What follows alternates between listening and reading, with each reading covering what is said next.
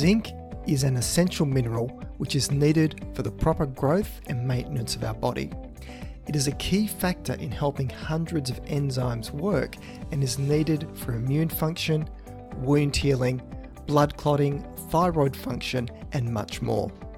While rare, zinc deficiency in a country like Australia can occur, and there are certain groups particularly at risk. In this podcast, I'll outline the key roles of zinc, what the consequences of deficiency are, and give you suggestions on the best food sources and supplemental forms of zinc. Welcome to the Thinking Nutrition Podcast. My name is Tim Crowe, and I'm a career researcher, educator, and science communicator, with most of this spent in the field of nutrition. How do you make sense of so much conflicting information in the field of nutrition? Well, I don't profess to have all the answers in an area that is continually changing as research changes. You can count on what is covered in this podcast to be based on the whole field of nutrition science, not just selective areas that support a particular way of thinking. And this podcast will always be free from any commercial product tie-ins, endorsements, or advertisements. Just credible nutrition science presented in plain and simple language, and then translating this into what it means for your health. So, on with today's show.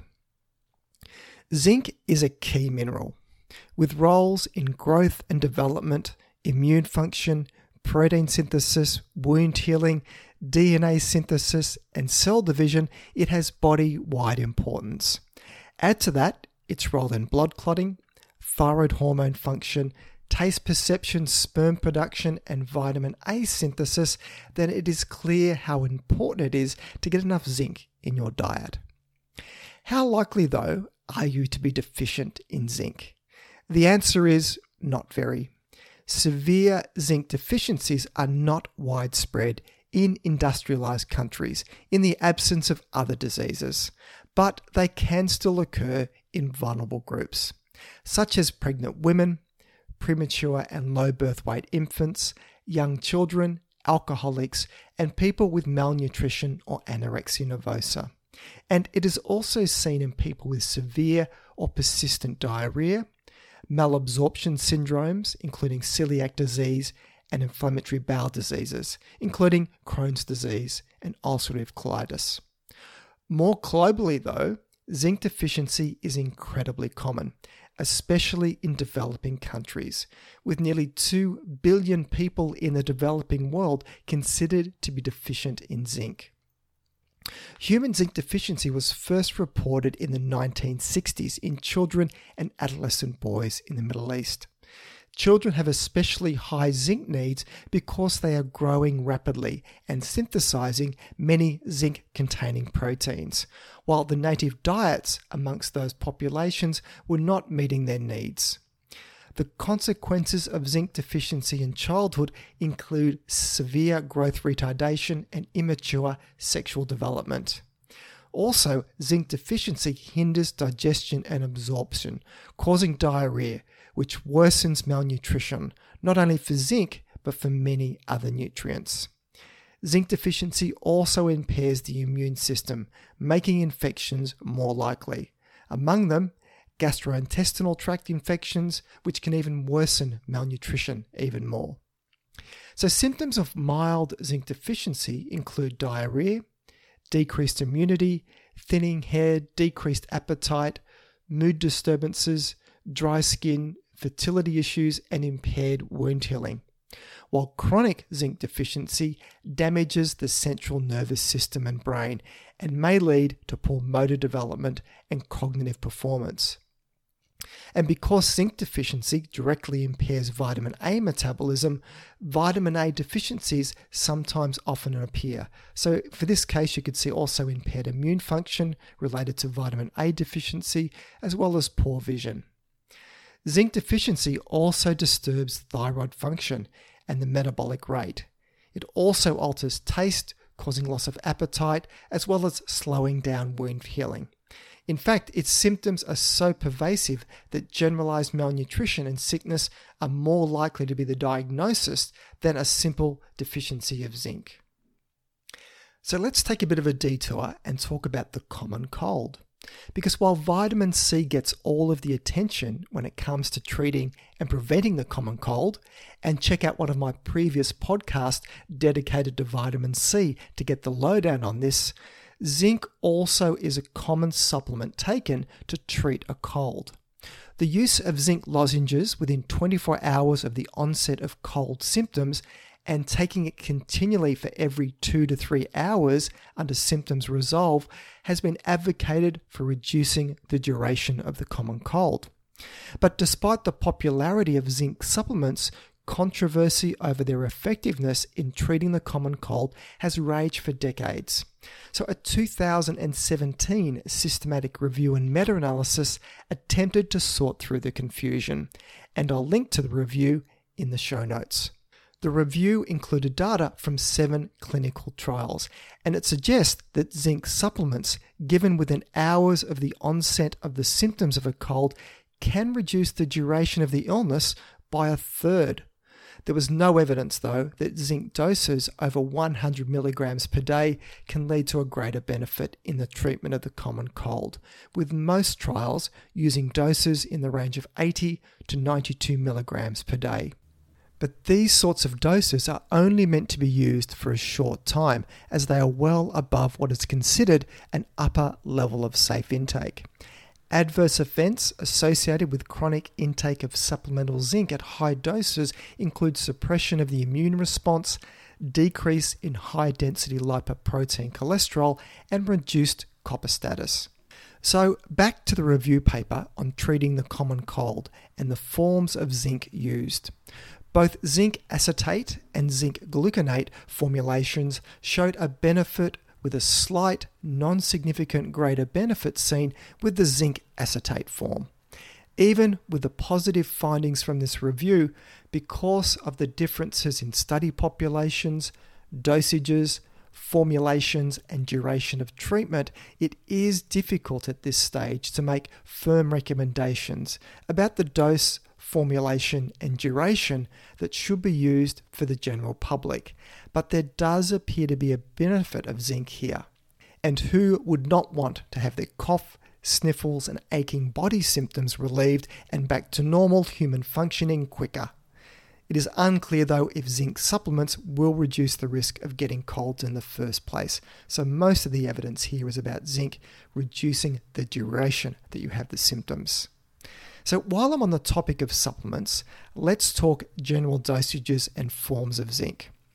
Zinc has 2 standard dosages, that being a low dosage in the range of 5 to 10 milligrams per day, and again what is considered a high dose, which is around 25 to 45 milligrams per day.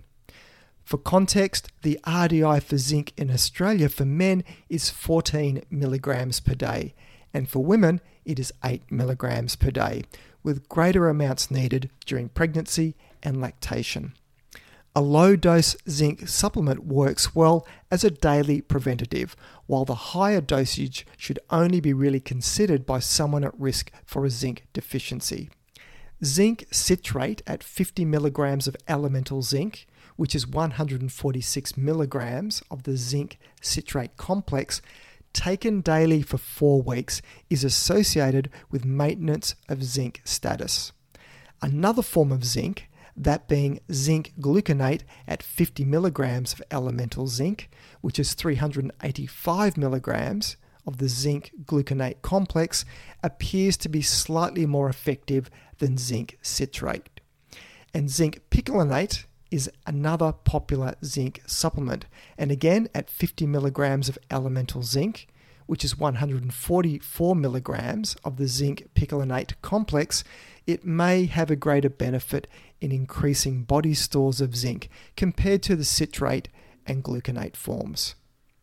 So that's supplements done. But what are the best food sources of zinc? Zinc is highest in protein-rich foods, such as shellfish, and especially oysters, which contain more zinc per serving than any other food.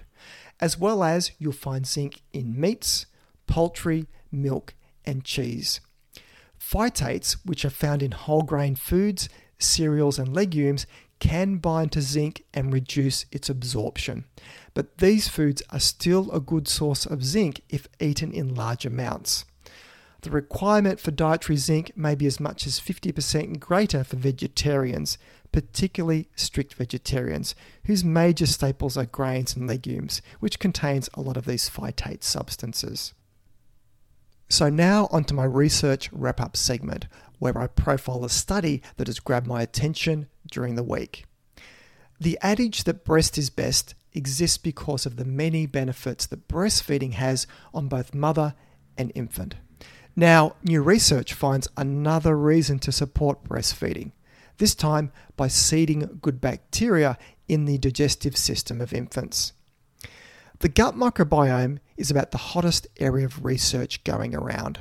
The gut microbiome is made up of all of the resident bacteria, viruses, and other microbes that have colonized our gastrointestinal tract. Running all the way from the esophagus to the colon, the microbiome creates its own mini ecosystem, in the same way that plants, animals, and insects live together in their own delicate ecosystem in a rainforest. The gut microbiome, though, is not static.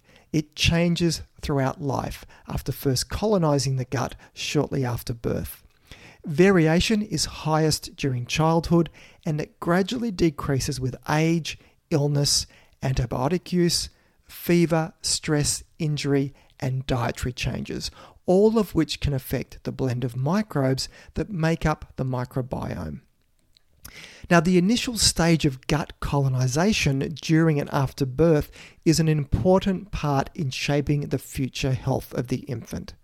Breastfed infants do have a different microbiota signature compared to formula-fed infants, and this could explain some of the immune-enhancing protection that breastfeeding seems to offer.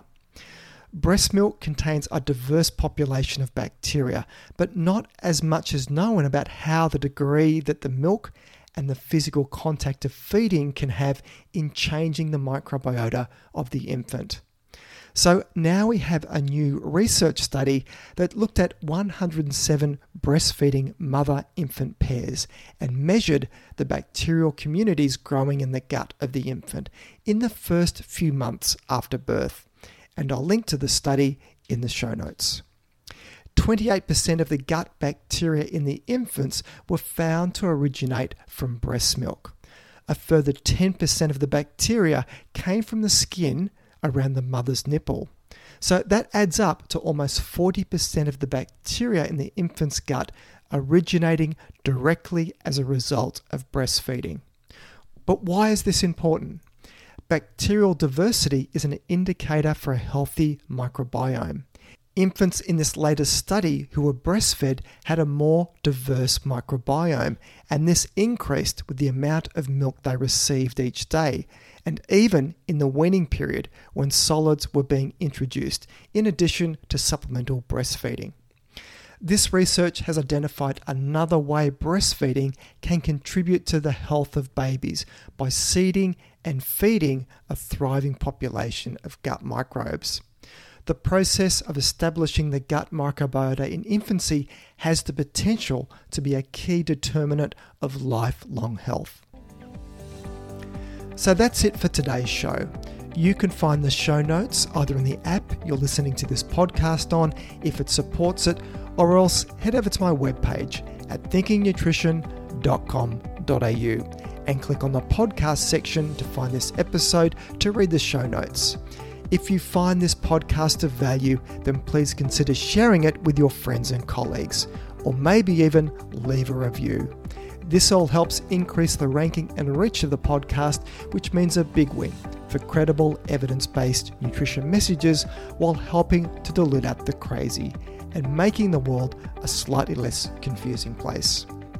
I'm Tim Crow, and you've been listening to Thinking Nutrition.